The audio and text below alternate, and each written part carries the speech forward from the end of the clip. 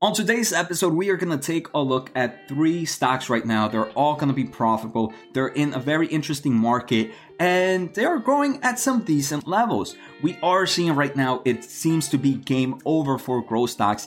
And even though most of my portfolio are in growth stocks, it doesn't mean that's the only things I invest in. And lately, we've been seeing a lot of famous or big people coming out and saying, hey, it's time to chillax with growth stocks. It might be time to find some nice cyclical stocks that are profitable right now, that are in a great place. But that doesn't mean we have to find boring airline companies. It doesn't mean we have to find boring hotel companies. Let's try to find some cool companies in some great markets. And I have three pretty cool companies today. If this is your first time here, make sure to hit the subscribe button. Don't forget to hit the thumbs up and follow me on Twitch where I live stream, taking a look at stocks you want me to look at. So let's get started. But before we begin, let's take a listen to today's sponsor. I want to thank The Motley Fool for sponsoring this video. The Motley Fool is a company that provides investing insight and stock recommendations for investors of all skill sets and risk levels.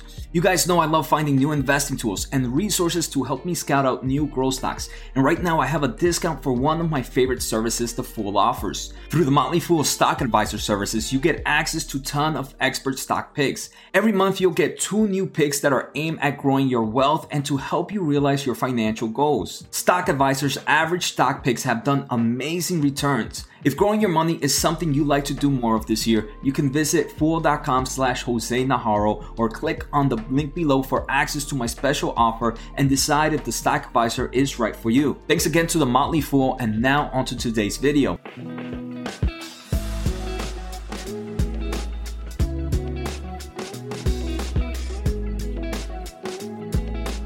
Alright, so the first company we're going to take a look at is Activision.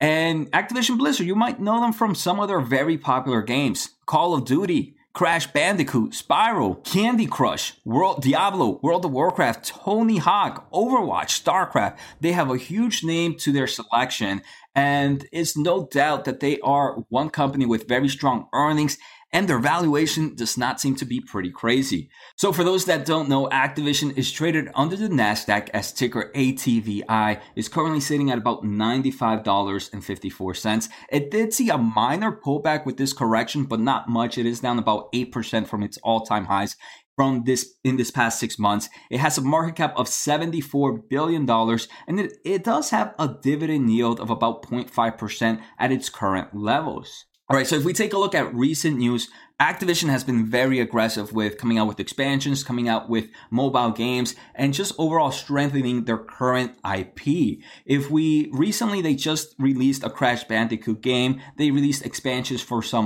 one of their Blizzard's Hearthstone games, and their Call of Duty mobile game and console games are doing amazing. All right, if we take a look at top apps on the iOS platform here in the United States as of April 1st of 2021, in the free, Crash Bandicoot makes it as number 3, and their Call of Duty game comes in at number 15. Call of Duty has been out for a long time. If we take a look at grossing, number 3 is Call of Duty, number 4 is Candy Crush, both of them owned by Activision. If we take a look at future growth, Activision is expected to grow 7.8% on average for the next 3 to 5 years. It's also expected to grow its earnings, which is what we would like to see. We want to see companies with strong earnings and positive cash flow from operations that continue to go up. Now let's take a look at their financial health. Financially, Activision is pretty set. They have about $8.8 billion in cash and short-term investments right now, and only $3.6 billion in debt. Even though they are profitable, they are nowhere near leverage with the amount of cash.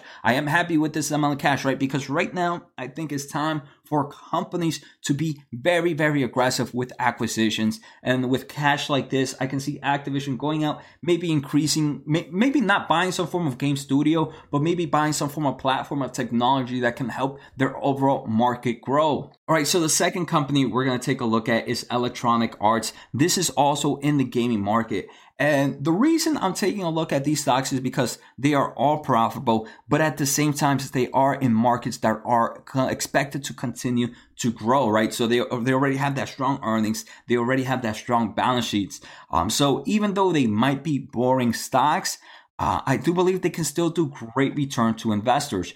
You might know EA games from some of their big games like Medal of Honor, Need for Speed, NHL, FIFA, Madden, UFC, some of Star Wars game, Plants vs. Zombie, FIFA. I don't know if I mentioned that one already. So there's a lot of Sims, right? They have a lot of IP behind their names, both in the mobile platform. And these are very similar to Activision, games that have plenty of in-game items that are making good money for the company. EA Games right now is traded under the NASDAQ as ticker EA. It is currently sitting at $137. This one seemed to took a bigger beating.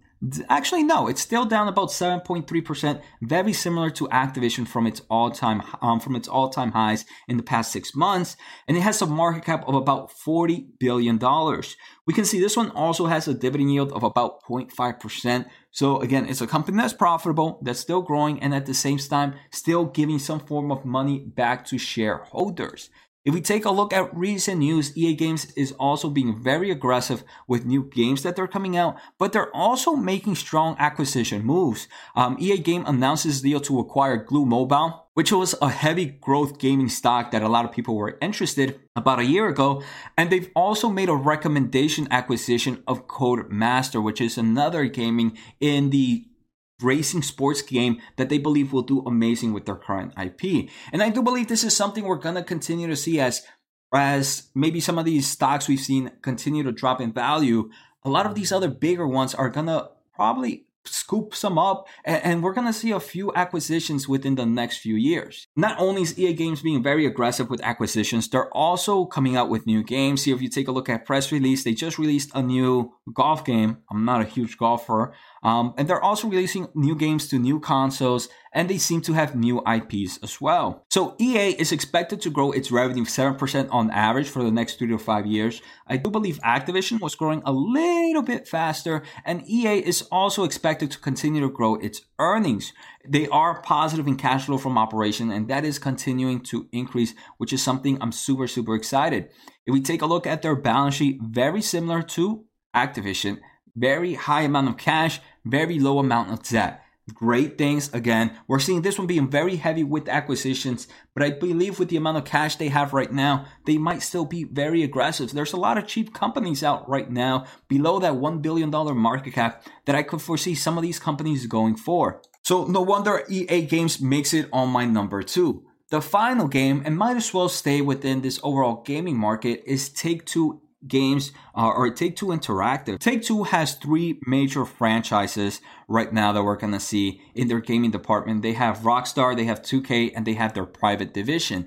In their Rockstar games, they have a catalog like Grand Theft Auto, which has been doing amazing. Even in the streaming community right now, Red Dead Redemption, which was probably one of my favorite games I played in a long time. Also some other lesser known games, but still very strong IP, I would say. In their 2K, they have some big players like Borderlands, NBA 2K, and Civilization. And in their private division, not so many known names here, but the Outer Worlds is one of the biggest IP there.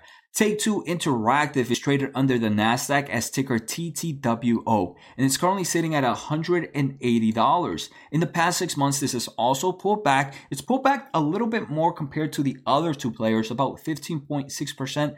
I believe this one is it's just a teeny bit more of a growth stock compared to the other ones, so it tends to have grown down a little bit more. Market cap is also much smaller at $20.7 billion.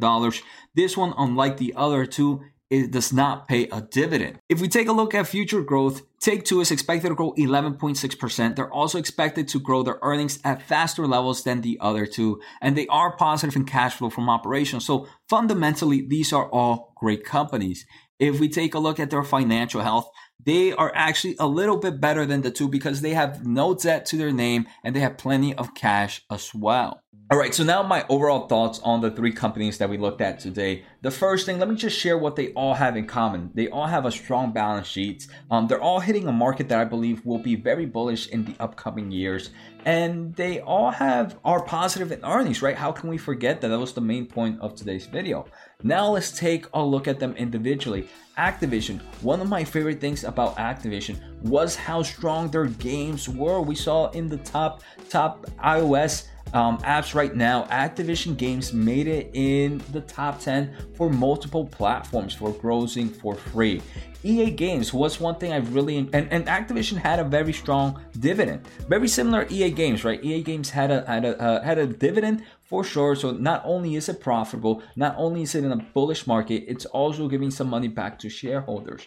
EA Games, I really also like their IP, right? The overall sports market, they're being very heavy on acquisitions. We saw them acquire Glue Mobile, and they're in talks or have a potential offer on that racing IP game company. They're trying to grow that platform. Again, these two, Activision and EA, are both very, very strong in the type of in-game item sales.